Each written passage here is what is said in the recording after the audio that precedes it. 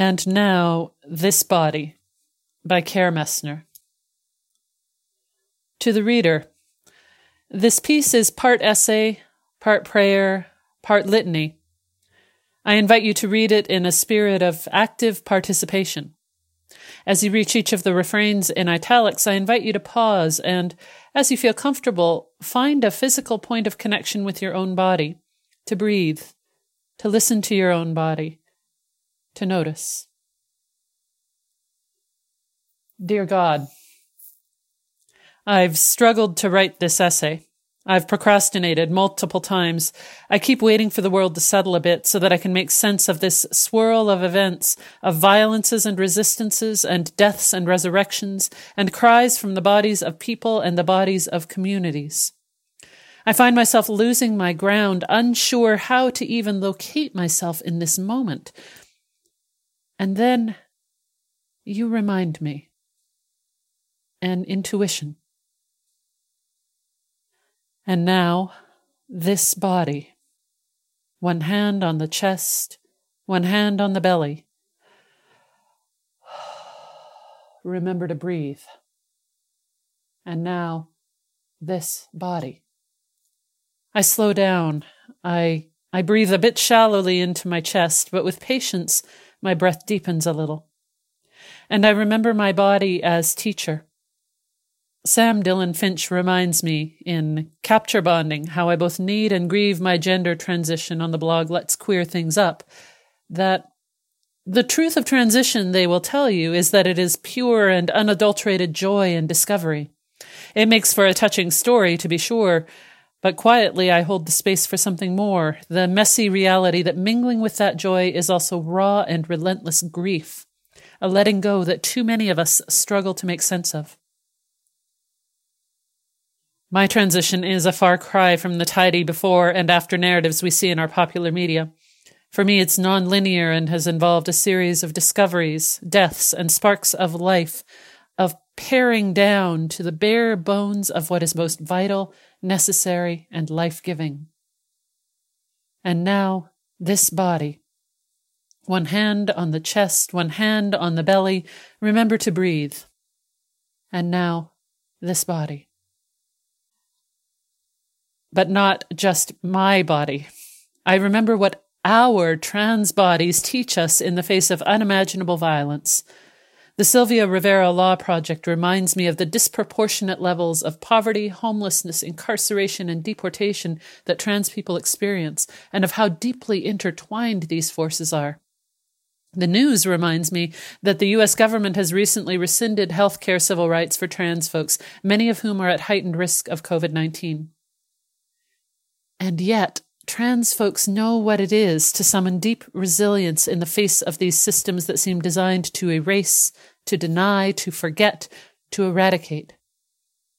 I remember getting arrested alongside Sylvia Rivera while we engaged in civil disobedience protesting religious homophobia. I remember lessons she taught me about tenacity and perseverance and not giving up even in the face of her own death. I remember the quieter ways she taught the young genderqueer lesbian that I was how to begin to move into his transness. It took me another 25 years, Sylvia, but I got here. A death, a rebirth, a building on many deaths over time, new life emerging. And now, this body.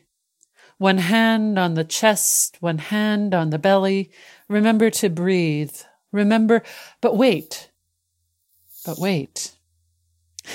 Is breathing now a privilege reserved for those of us who are white? Black lives crying out over and over that they can't breathe. They can't breathe. How do I respond? How do I move to action while also feeling deeply into this moment, into these centuries of moments, into the recognition that Black trans lives, and especially Black trans women's lives, are particularly precarious? How do I respond when I feel overwhelmed by how much I need to learn, to listen, to do better, to... And again, an intuition, but perhaps this time with a slightly different inflection. And now, this body. Yes, this body, this white trans body with its complex positionality in our current climate, this body has work to do. And now this body, stepping into, leaning into the discomfort of that learning and listening, because to not do so is to be complicit in the death-dealing system of white supremacy. All of this requires me to sink deeper, to listen to my body, to my world, to you. And again, I hear a reminder that brings clarity. And now, this body. One hand on the chest, one hand on the belly. Remember to breathe. And now, this body. This body, this moment, this time. Breathing deeply, listening deeply, and responding deeply. And you, my reader, what joys do you bring to this moment? What griefs? What deaths are you navigating in your own life, in our world? How might your own body be a source of wisdom and resilience and tenacity, even in the face of death? And now, this body. One hand on the chest, one hand on the belly. Remember to breathe. And now, this body. Amen.